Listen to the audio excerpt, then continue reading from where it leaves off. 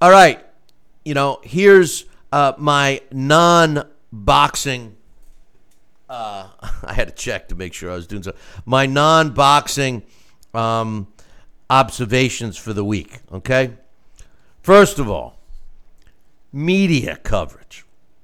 I don't know about you guys, but I can't stand the fact that in today's world, and this has really been only happening in the last 6 years or so, that you don't get all the news at one particular news or media outlet. In other words, stuff that's happening in the world today should be on every news outlet, okay? Back in the day, 6 years ago, no matter what network you tuned into, you'd get the same coverage of what's going on in the world today. You may have gotten a slightly different variation or a different view of a news, but the news was news.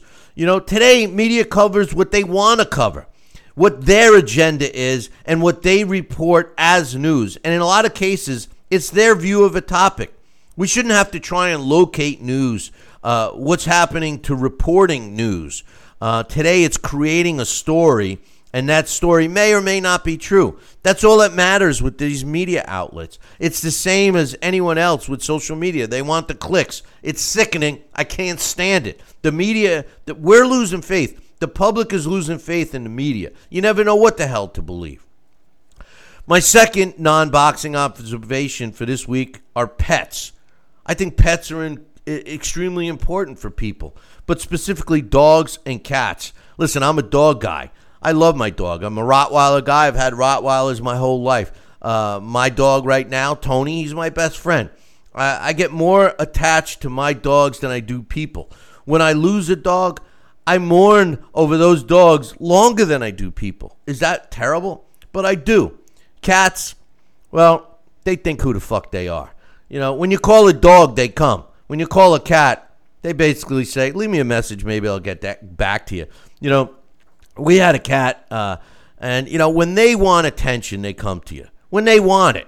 We had a cat that, he come over to you, he wants you to pet him, you pet him a little bit, then he cleans himself while you pet him, makes you feel like a dirtbag, You pet him on his head, he starts cleaning himself, like, oh, geez, don't touch me, then don't fucking come over here, Listen, they're fake. They're all about themselves. Make no mistake. God forbid if you're a minute getting them their food. Anybody that has a cat knows this. They're relentless.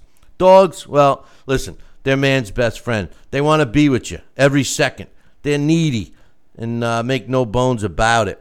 What I love about my dog is, he's kind of a bully. Yeah, he makes me eat dirt sometimes, but I love the guy. But dogs, cats, you got to have them. Love them all. And my last observation, are microwaves. I hate friggin' microwaves. Let me give you my baked potato theory.